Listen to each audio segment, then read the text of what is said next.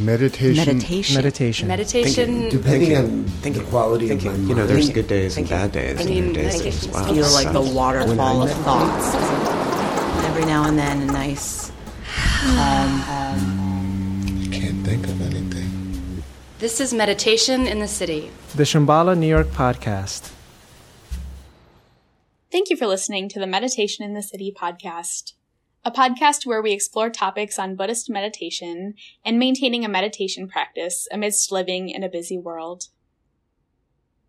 My name is Francesca, and I'm your host. The title of this episode is Fearless Listening.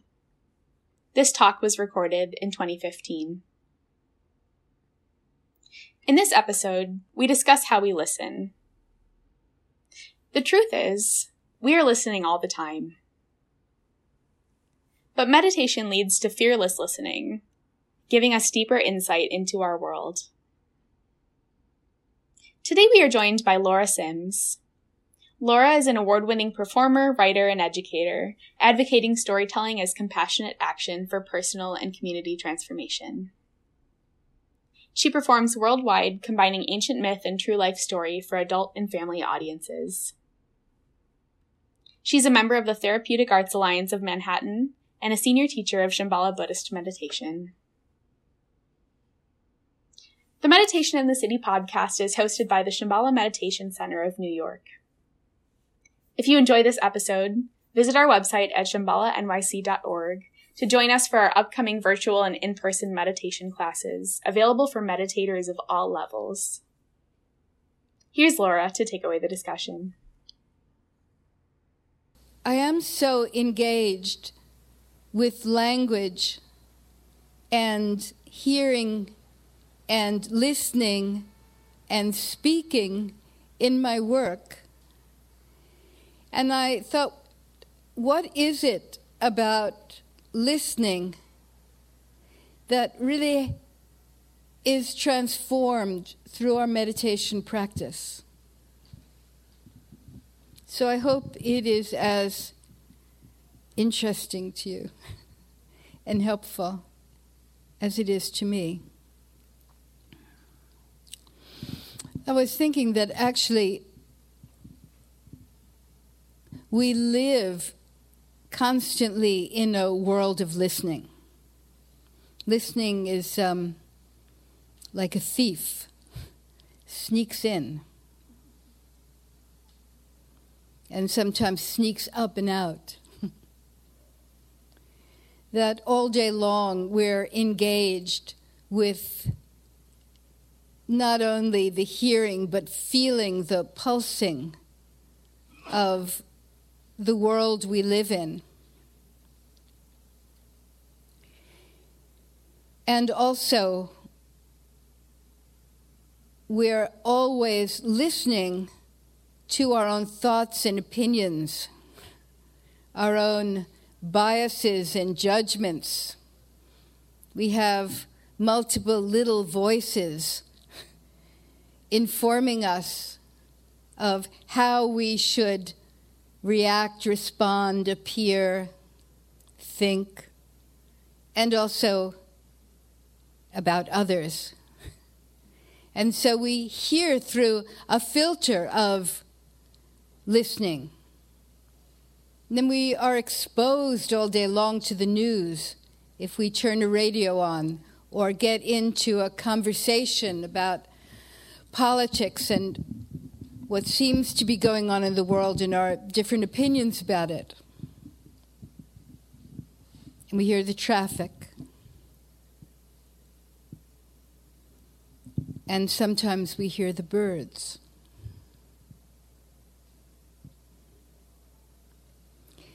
But for the most part, our listening is, like everything else in our lives, somewhat habitual listening or trained listening. We learn how and what to listen for.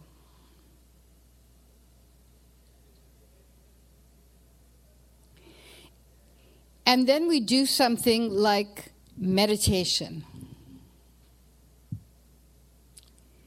And on the cushion, we're very involved, actually, with listening. Wouldn't you agree?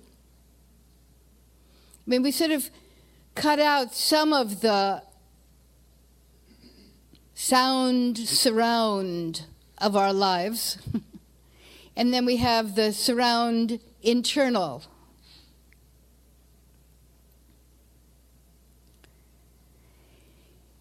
And we're given a very, very disarmingly simple practice of when we realize that we are thinking and involved in thinking, which for the most part we are kind of like in the un-merry-go-round of our lives all day long, when we suddenly, something interrupts the propulsion and we realize that we're thinking, the instruction we have is not to investigate the content of whether that was good or bad, or finally we had the most inspiring thought of our lives, which very often happens. You understand everything finally. And we're actually given the instruction that for our well-being and to progress along the path of experiencing or becoming capable of experiencing more fully the nature of our mind and the world we live in, that we should actually not relate to the content at that moment, but to actually let go of the little cartoon bullet and maybe not suppress or get rid of any feelings we have, but the whole festival of our thinking, we're just going to let it go and put our placement back on breath in and out. So it's another kind of listening that's not dependent on thought. And in that activity, occasionally, we have a glimpse of letting be, of a tremendous sense of space that is there and is not dependent on what we were thinking. Actually, we're still there. We didn't fall off the planet.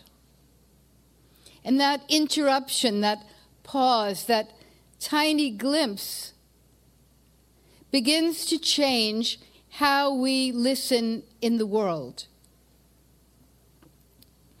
Because it provides us almost with a kind of ear inside the ear, in which we see and feel and hear space itself.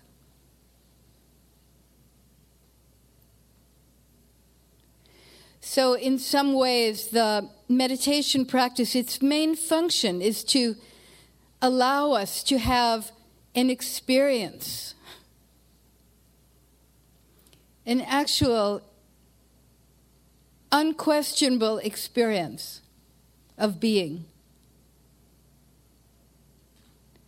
And then off we go back into our thoughts, or, if there's a loud noise outside, or something is happening, we are drawn over there sometimes to such a degree because it can remind us of something else, and then there we go. Or it's so irritating or alluring that we are thoroughly engaged. This happens to you, I'm assuming.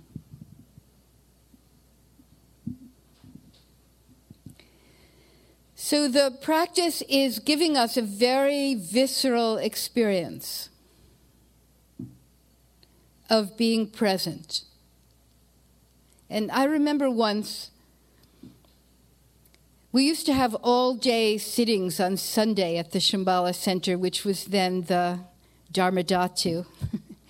And it was on 14th Street and 5th Avenue. And I had sat all day, or some variant of that. And when I walked into the community room, I was shocked by how vivid, how light it was, and how vivid everybody was when they talked to me. Because I actually had not directly heard before.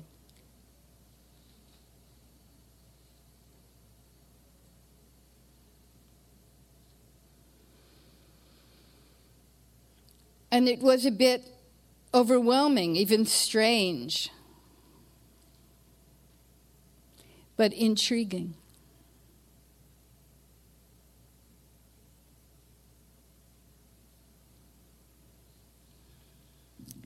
Because the truth is that we are listening, actually with all of our senses all the time. But we have to learn, have to open up the innate treasure house of listening.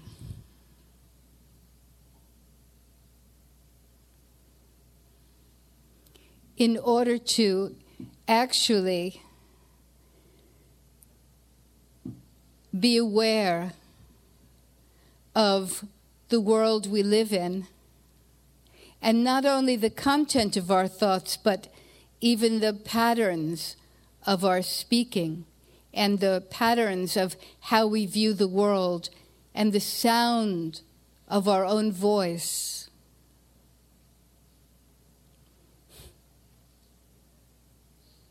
I wish I was much wiser, because then maybe I could relate over here more.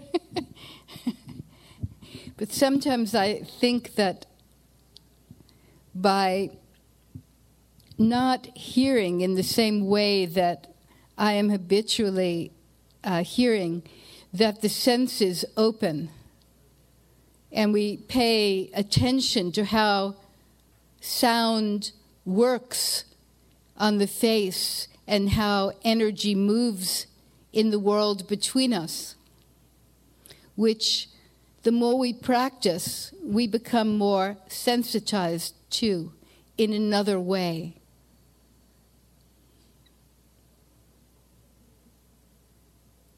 So the meditation practice that we're doing,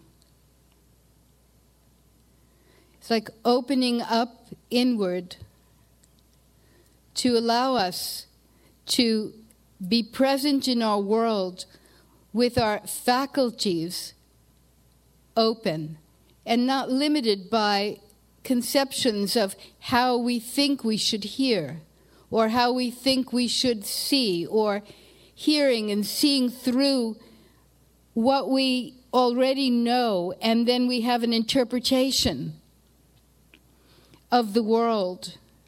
And we actually are almost like 3 times removed from each other, from ourselves, and from the world. Is this making sense? So suddenly, the world becomes more palpable.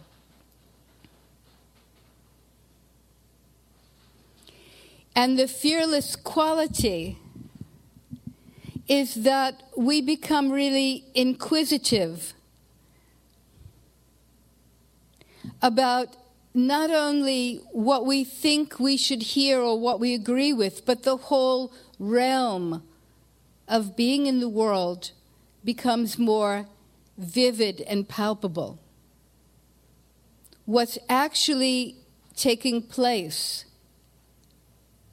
allows us to participate more fully in our lives. And we have tremendous intelligence in that listening and discernment.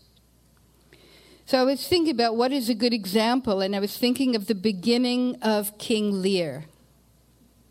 Do you all know the play, the Shakespearean play of King Lear? It's actually based on a fairy tale, like many of Shakespeare's plays. And it is a story that is marked by habitual listening. Because there is a king, King Lear. And the king had 3 daughters.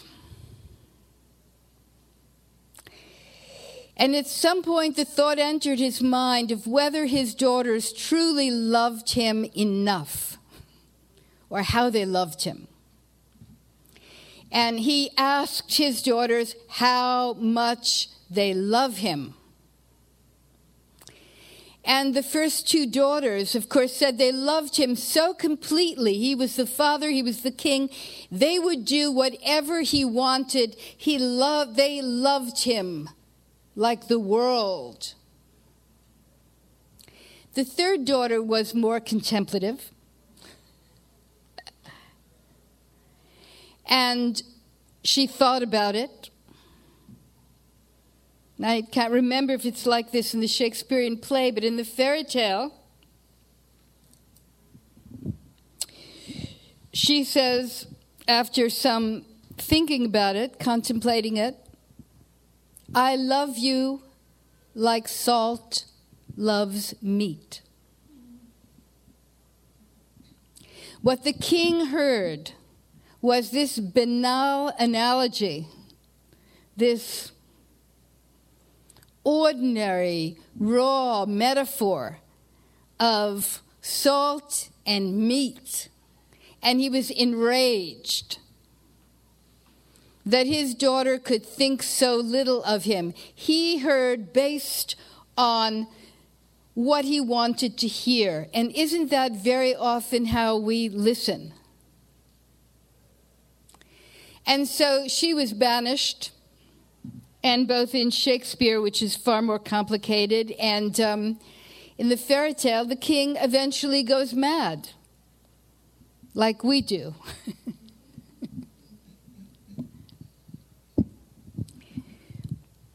Until he comes to understand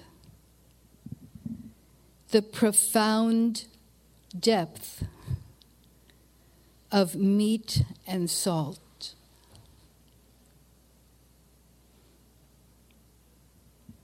Without salt, the meat rots, lacks its full flavor. So salt is absorbed into the meat. I hope that if you're a vegetarian, this doesn't disgust you.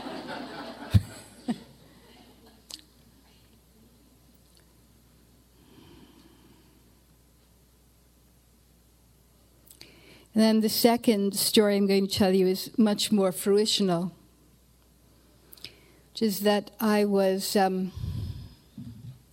called to the north of Seattle by a very, very close friend and teacher of mine who was a Native American elder. And she was getting very old. In fact, she was 98% blind. She could see just a little bit from the corner of her left eye. And it was somewhat shocking because she often saw things that none of us noticed.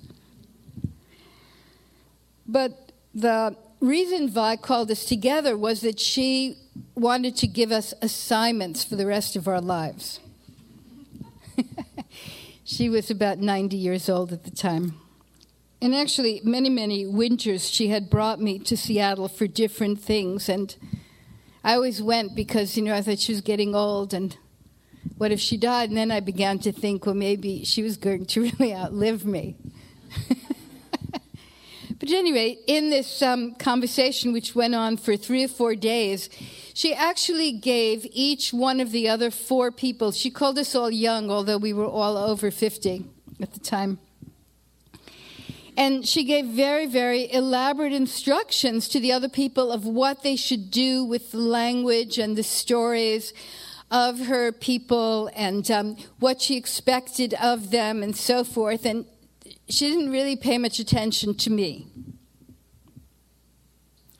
So at some point on the 4th day, I thought, well, tomorrow we're going to leave. I really should ask her. And that little thought, like the King Lear thought, popped into my addled, neurotic brain. And not only was I thinking, how come I didn't get an assignment? Because some people would think, isn't that a relief that you didn't get an assignment? But I also was thinking everybody else had been given an Indian name, and I had never been given an Indian name. And they had been adopted into her tribe, and I had never been adopted into the tribe. And so then really my mind was quite filled with dissatisfaction, which I disguised as curiosity.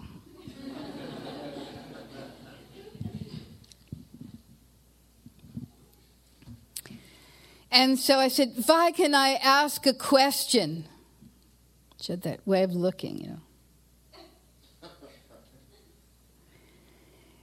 And I lied and said, don't think that I'm unhappy about this. Which is such an interesting thing that we do, isn't it?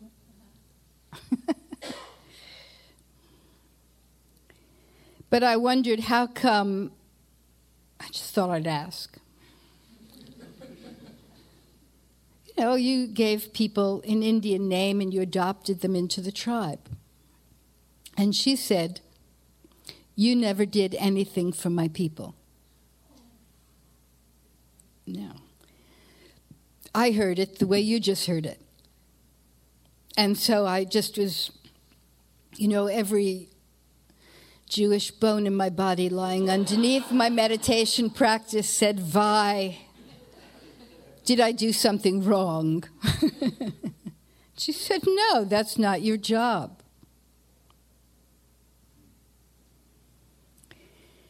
And so I said, what is my job? And she said, your job is to keep the spirit of storytelling alive. Now, I'm telling you this not because, stop making excuses. I'm telling you this story. And these little voices have their way. And so I said, well, what is that? And she said, come on out. So we all got up, and we went out on the porch, and it was late winter, not quite spring, and it was very, very chilly, and nothing was really growing, and it was overcast, and in the distance were the mountains of her ancestors, the Salish tribe, the Puget Salish nation, and her tribe was Lushootseed. And so I expected that she was going to tell us a story or give us a lecture. But actually, she called her cousin Paul over, who had a very large drum, and she whispered something to him, and he began playing a very, very continuous, even beat, and singing under his breath, barely audible. And then Vi put out her hand, and she started singing. It was in Lushootseed language, so I had no idea what it meant. But there was a different kind of listening in that situation. And then, sort of slowly at first, one or two birds started appearing. But within, I don't know about time, maybe it was 5 minutes, that 100 or 200 birds of every size sort of appeared, and they were alighting on the ground. And then crow, among the Salish as opposed to the Inuit or Eskimo, much northern people who have raven as their main deity. Among the Salish, crow is their main deity. A crow landed in her hand, and as she kept chanting, the crow just was there doing his crow thing.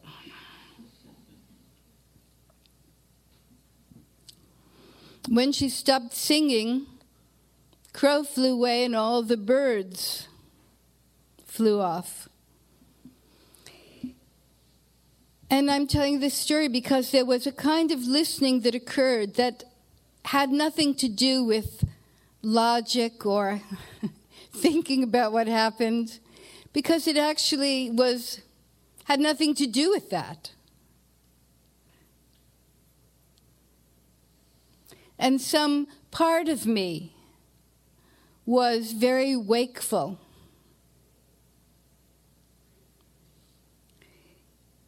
And then it started happening. I was thinking, what can I say? I couldn't find the sentence or the thought, and I was trying to have a construction event, and an architectural thinking moment. But what could I ask? So Vi just turned to me. She said, "It's your turn to make the coffee."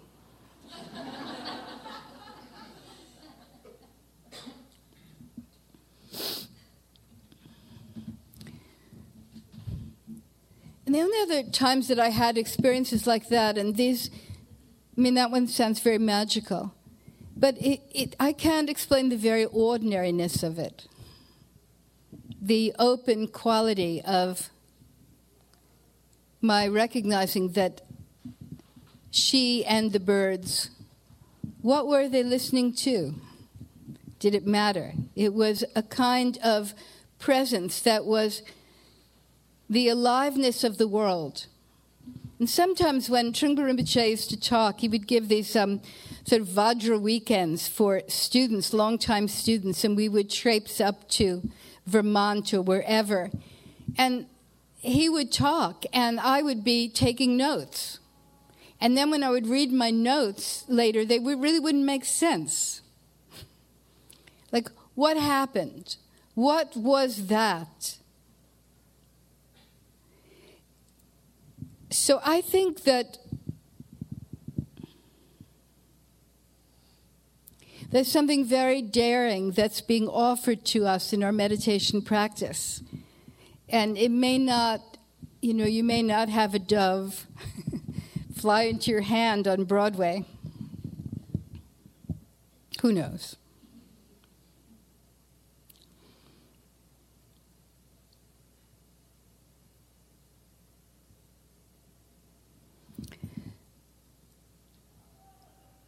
But the patience and the visceral quality of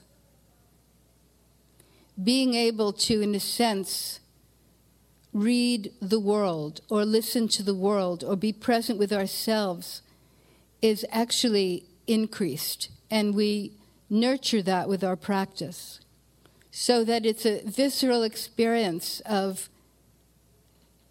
being with ourselves and others.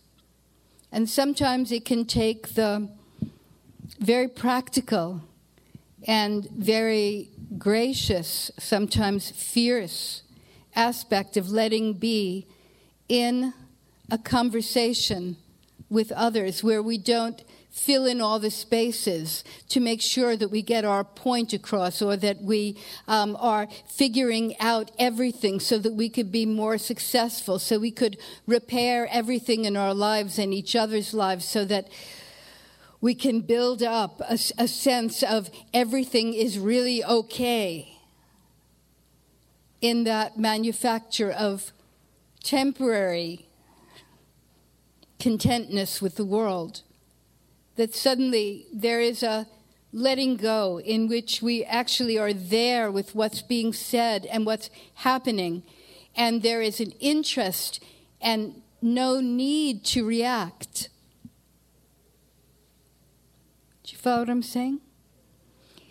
It is predicated on the strength of our being able to be with ourselves on the cushion. It is a practical and ordinary outcome of our practice that we learn to fearlessly listen.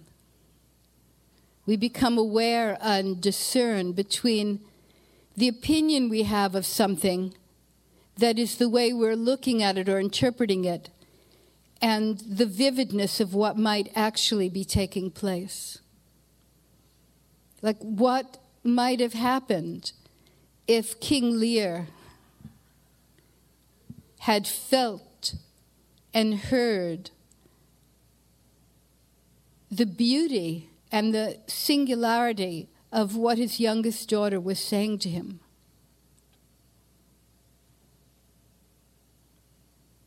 Or what would it have been like if all the while when Vi was singing, I kept saying, could you explain to me what is happening here?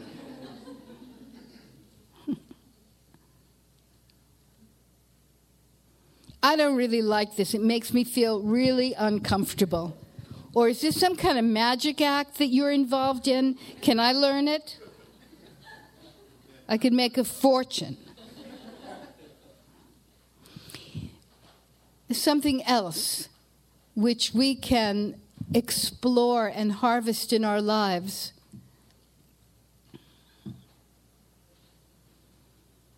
that may serve us to do less harm.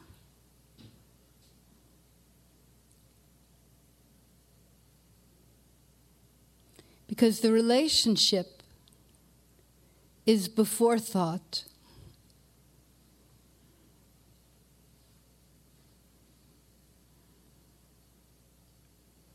And it is in that fearless listening where we experience the interdependence between ourselves and others, and also at the same time really experience our individuality as well. Our mind is big enough so that we actually experience both. We could hear the intellectual, meticulous content, and we can hear the sound of a voice. We could hear the pause in between. We could breathe with each other. And we have no idea of what effect that has in the world.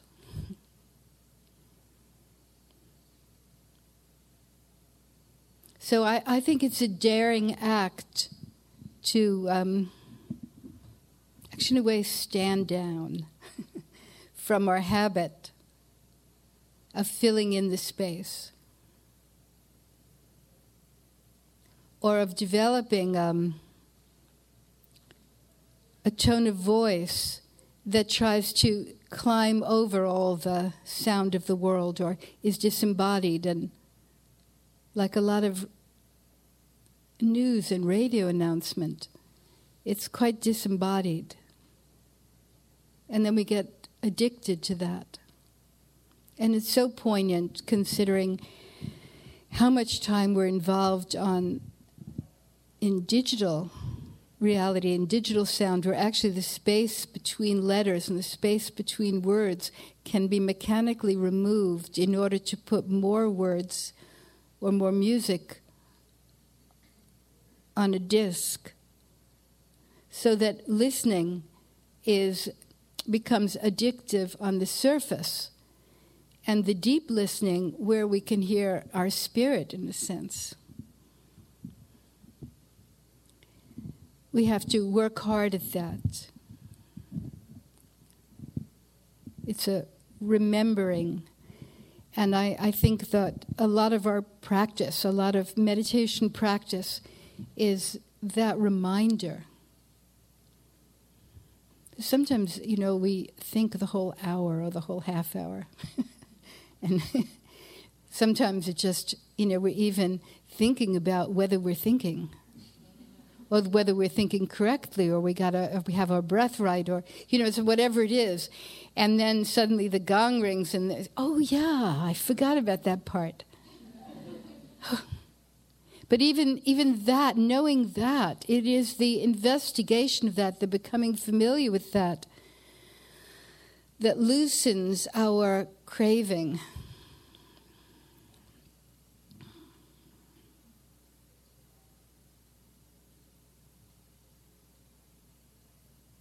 I think I told this story once before in a Dharma talk, but I was working in a high school where there was a lot of conflict, was really before the whole digital event, which makes it even more radical. So I did an exercise with a group of teenagers, an exercise I learned from Jerry Granelli, who's a great percussionist and a great Dharma teacher up in Halifax.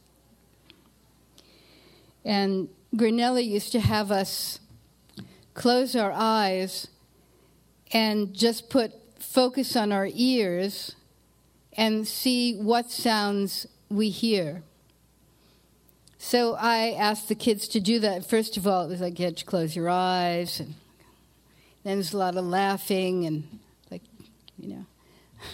trying to get your neighbor engaged in it. And I said, no, this is really hard. This is actually hard. I can understand why you're having trouble with it. This is hard. Okay. I said, so let's do it for 10 seconds. See if you could, do it for 10 seconds. But then we did it 10 seconds, 12 seconds, 14 seconds, a whole minute. That was, really big. And we had a list of all the different things that they could hear. And they actually were liking it. You could tell everybody, it's like a relief. Everybody was kind of liking it and interested in all the different sounds. And then when we closed our eyes again, trying to hear what other people had heard. Because hey, man, that's something. Yeah.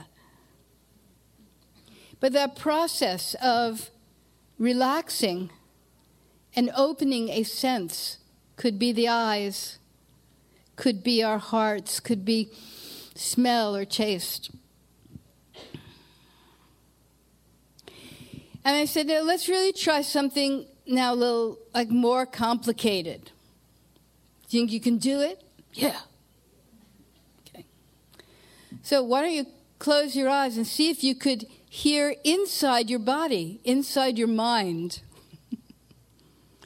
So most people forgot to put in on the hearing aspect their thoughts. But when somebody mentioned it, then everybody was really aware of how much thinking was going on. So I didn't point that out as good or bad. It was just on our list. And hearing heartbeat, or hearing somebody said they heard their blood moving. Or they heard silence. So then I said, okay, this last thing. Let's do this last thing. Like if you open up your ears in and out completely and see if you can hear what the silence is like that is always there around the sound and inside the sound. And the room really settled. It wasn't just mental settling, but physical settling. Because you can't really listen if you're not in your body. It's a different kind of listening.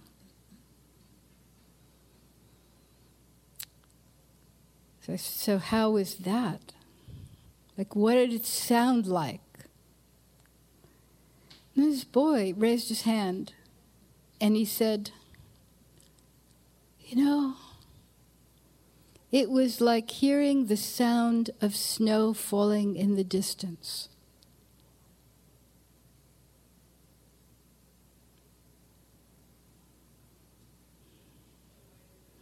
It was the essence of poetic language that allows us to express what is both expressible and not expressible. And everyone had tremendous appreciation for themselves, for each other. And so then we made lists of things like that, of what the silence could sound like. And no one said it didn't sound like anything.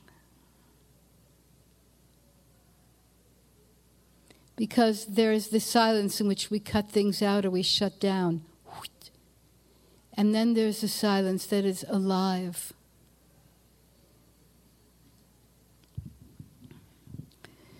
In the advanced teachings of Tibetan Buddhism, there are the descriptions of mantra and the description of hearing the sound of the universe. So there are realms of listening that for most of us we haven't been introduced to.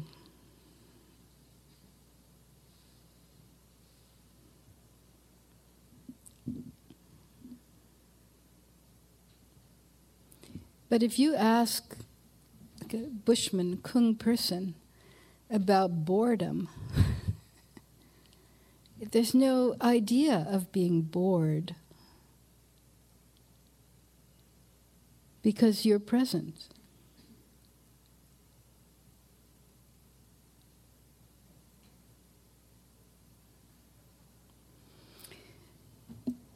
So I think that our meditation practice, somebody asked me today, why meditate? And so I was really thinking, well, it's because, and I think it's something similar that the Karmapa in his talk, were any of you there a couple of weeks ago? So a very, very young but very fantastic Tibetan Buddhist teacher who the Dalai Lama has chosen, along with another young teacher, to take on all of his responsibilities in the world, not politically, but socially for the whole world. And so the Karmapa was saying something like, the whole mission of meditation is to allow us to experience fully. And it's so profound, really, to hear, to take that in, of what that is, and also then to recognize that it is our practice as opposed to our ordinary activity in which we forget to be present. And it's not that we can't do all the things that we're doing or have all the preoccupations and the relative concerns and be successful or unsuccessful or whatever it is that we think we're doing, but here we are. We have no idea of how much we could truly accomplish compassionately by being alert and by fearlessly listening, first to ourselves and what's inside of us. And then that naturally gives us the capacity to engage and become totally related and responsible in our world, just by the very fact of being present.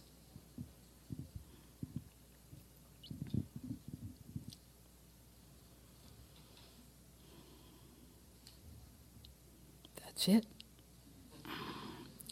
I'll tell you one more amazing little story of going on Union Square subway. How many of you have gone down into the depths of Union Square subway station, where it's very, the only thing that equals the noise is the smell. And then you can feel the train and it's coming closer and all that. And so I was waiting for a train to go uptown, and the doors of a subway opened. And there weren't many people on the stop, so I sort of got onto the train, but suddenly had to sort of hop over a net filled with fish that was on the ground in the train. And so it was a surprise. And such a surprise that it kind of woke me up. But I looked around a very habitual way because, you know, when something really odd like that happens, you look around for somebody to go, yeah, it's a little strange. But no one related to my, they didn't relate to my experience in the way I was looking for.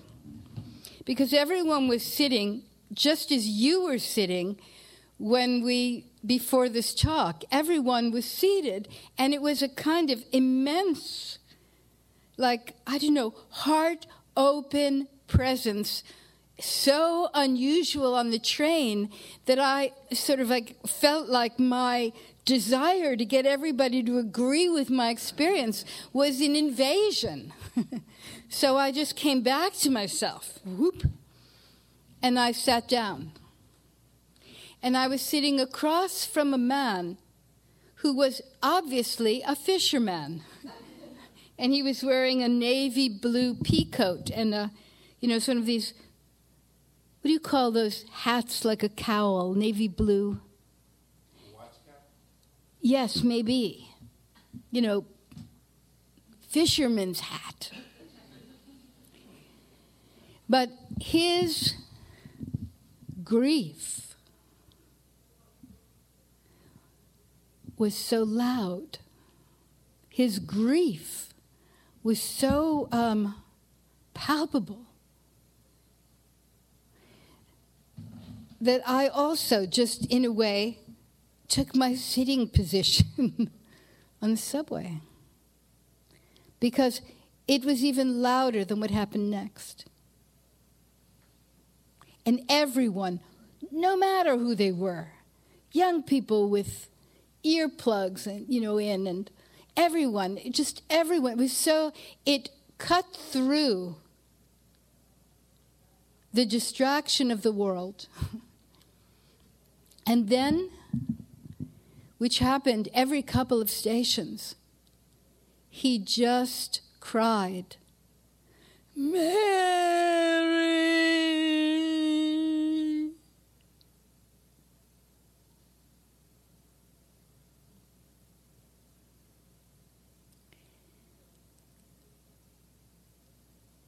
What was so amazing is when my stop came, and I had the sense each time somebody got up that everyone was aware of it, and it was as if we were in a shrine room or a synagogue or a cathedral together. And I got off, and when I was walking in the street, I realized that I actually felt this tenderness and joy and appreciation.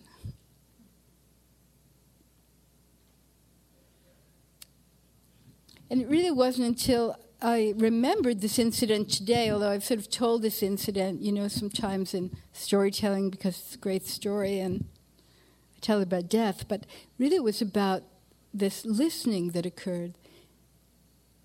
His fearless listening to what was so real and our being brought to that state of being awake.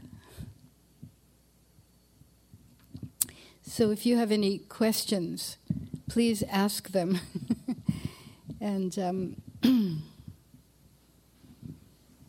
thank you for staying with my exploration of listening.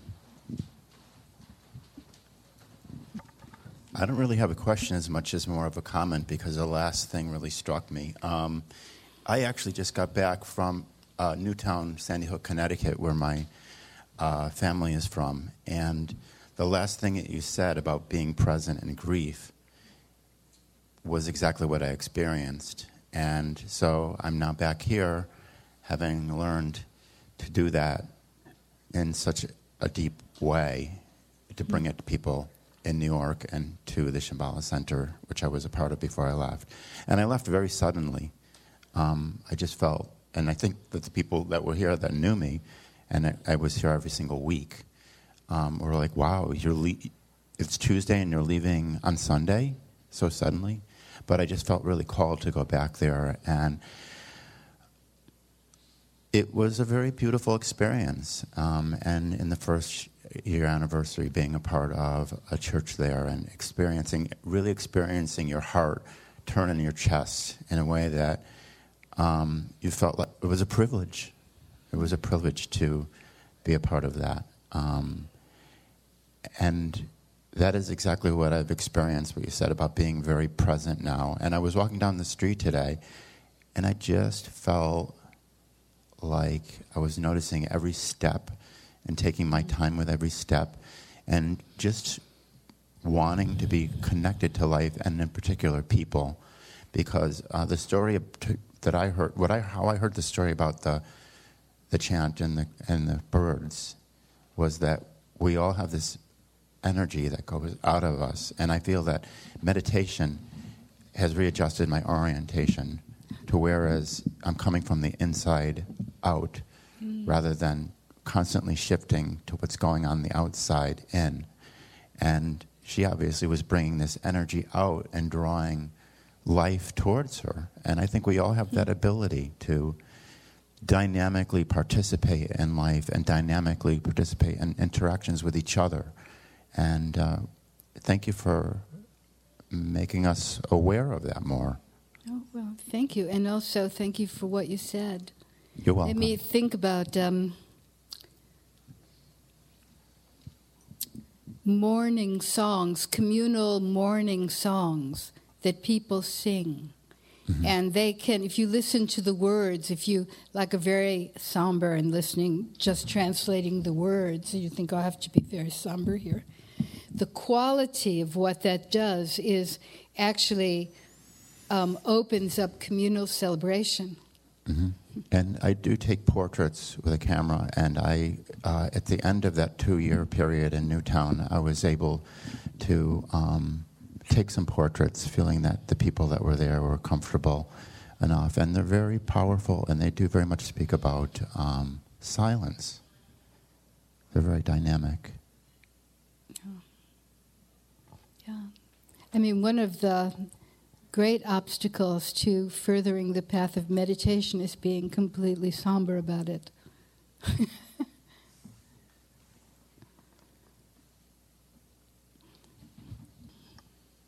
Thank you.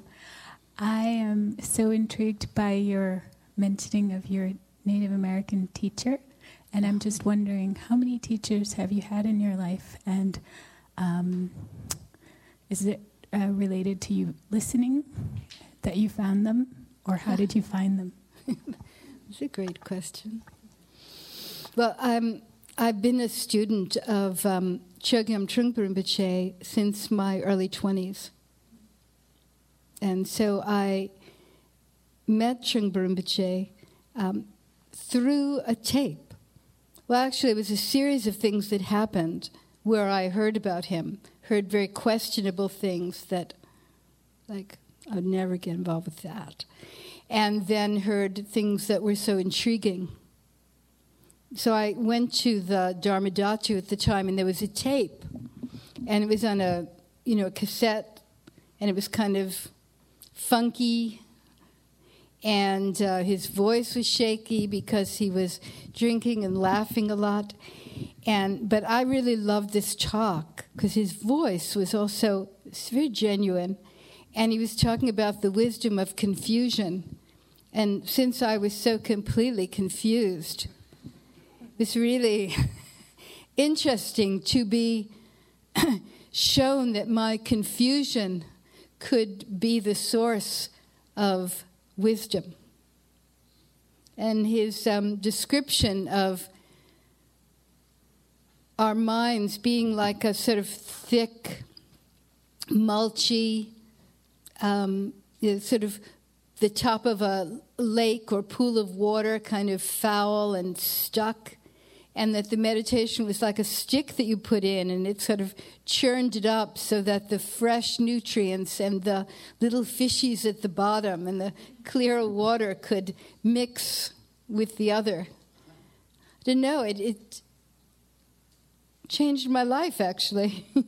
So maybe it was really listening to something that I couldn't exactly understand, and yet some part of me, because I think it is innate in all of us and familiar. Like somebody says, why am I here all the time? It's like so weird.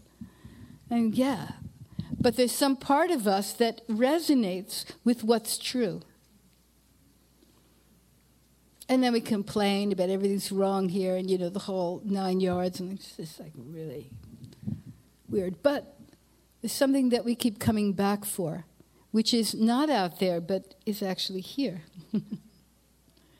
And I met Vi because of my storytelling, and probably also because of my relationship to Trungpa Rinpoche, that I could appreciate her. And we were on a panel, very early feminist days, a panel at the University of Washington, and I told a particular story that a lot of very strong feminists got up and walked out. And I was shocked because I really felt that that story was about feminine principle empowerment. And Vi was sitting like this, and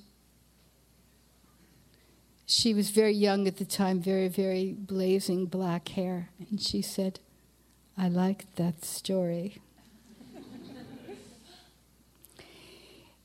And then she said I should come to her house to eat with her, which was a long meal. But she was quite, she was also pretty outrageous in some ways. But I had to listen.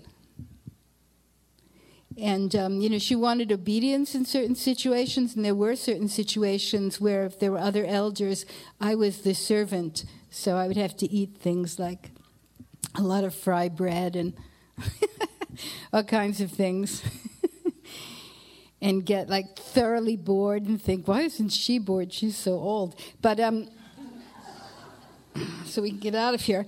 And then, but on the other hand, then there were things that were said or things that I was learning all along. Her parents were both medicine people. And when she was a little girl, she said she could feel her ancestors wanting to put the description of it, like the images, a cloak, so she could become a healer. But she understood that that wasn't her path.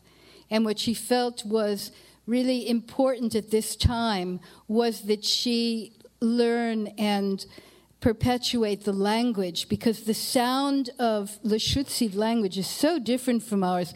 It has sounds that took me years, I didn't hear them, and also tones and clicks, and it's a very different language. But she said all the wisdom is in the sound of that language, and I didn't know what that meant, but I wanted to know what it meant. So there were things like that. Also, she was really fun to be with. I was trying to be frugal, and she ruined my life, as did Trungpa Rinpoche. And, she had me shop for things in Paris, and all kinds of immensely interesting things that happened as a result of having a teacher. But, everything becomes your teacher. Once you start to practice and you're really listening into the world, everything is your teacher. Even the most annoying situation, particularly, becomes your teacher. Because when you have some space and you don't have to grasp onto it or get out of it completely, and you can be present, you actually can learn.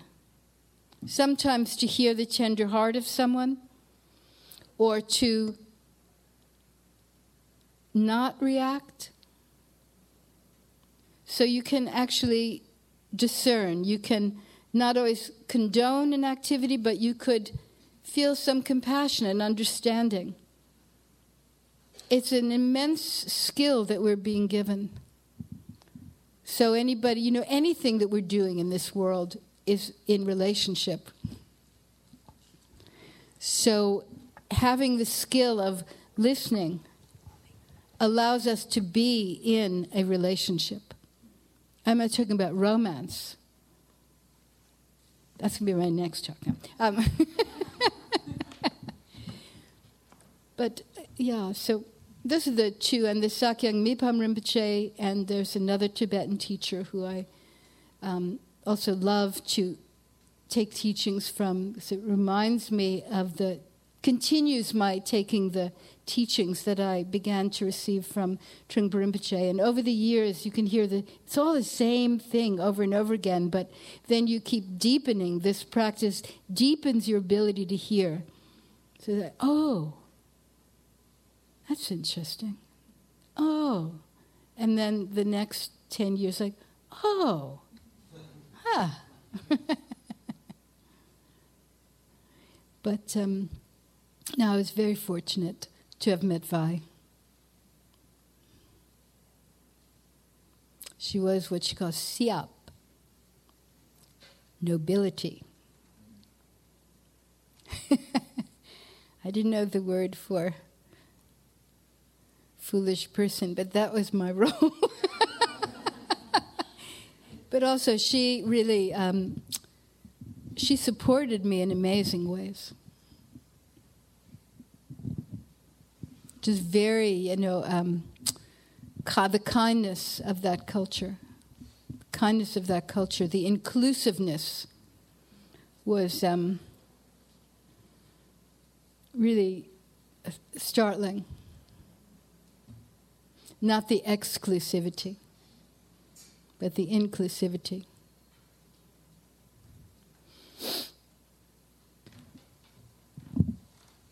I was wondering if you find that you're having a really tough time listening in sort of any of the ways of listening, if there are particular things that you like to tell yourself or offer yourself, or particular questions you like to ask yourself that can help you get back there.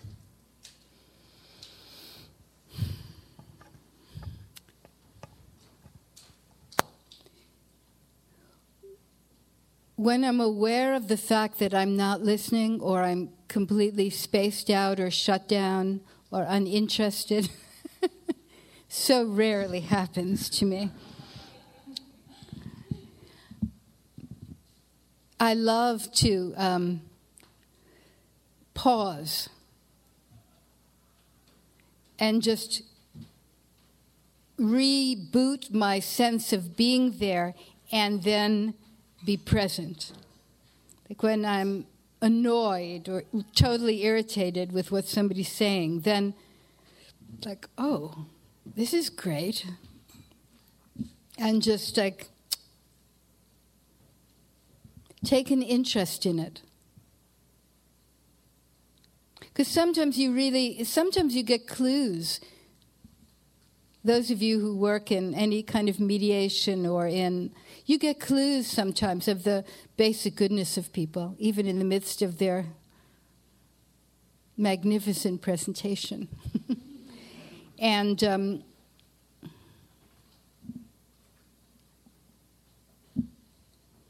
you can respond to that and also just really connect with your own sense of aggression. Like, oh, here I am, so busy thinking how aggressive they are. So it is a journey. It's a very deeply personal and daring and wonderful journey. And it becomes more... It's like sometimes you do have to talk yourself into it. It's why the teachings are really important, because we need a conceptual framework that reminds us and that offers us some guidelines along the way.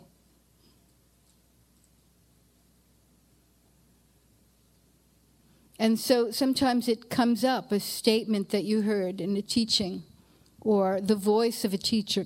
Something comes to you, and then, with all your force, you may not want to do it.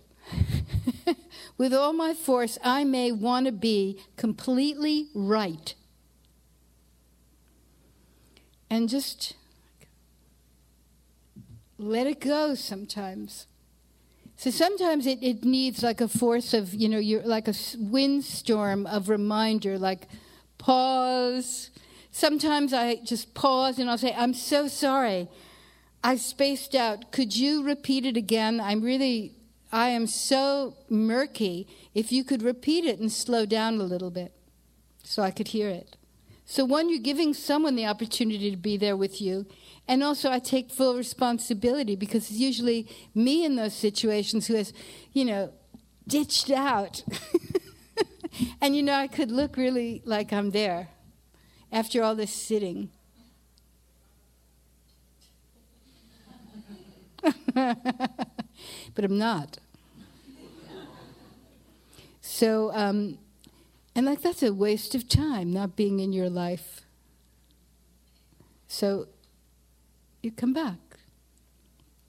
The other thing I was thinking about listening, I just want to mention, of course, we should stop to eat and listen to each other. So I'm thinking that we even listen in our dreams.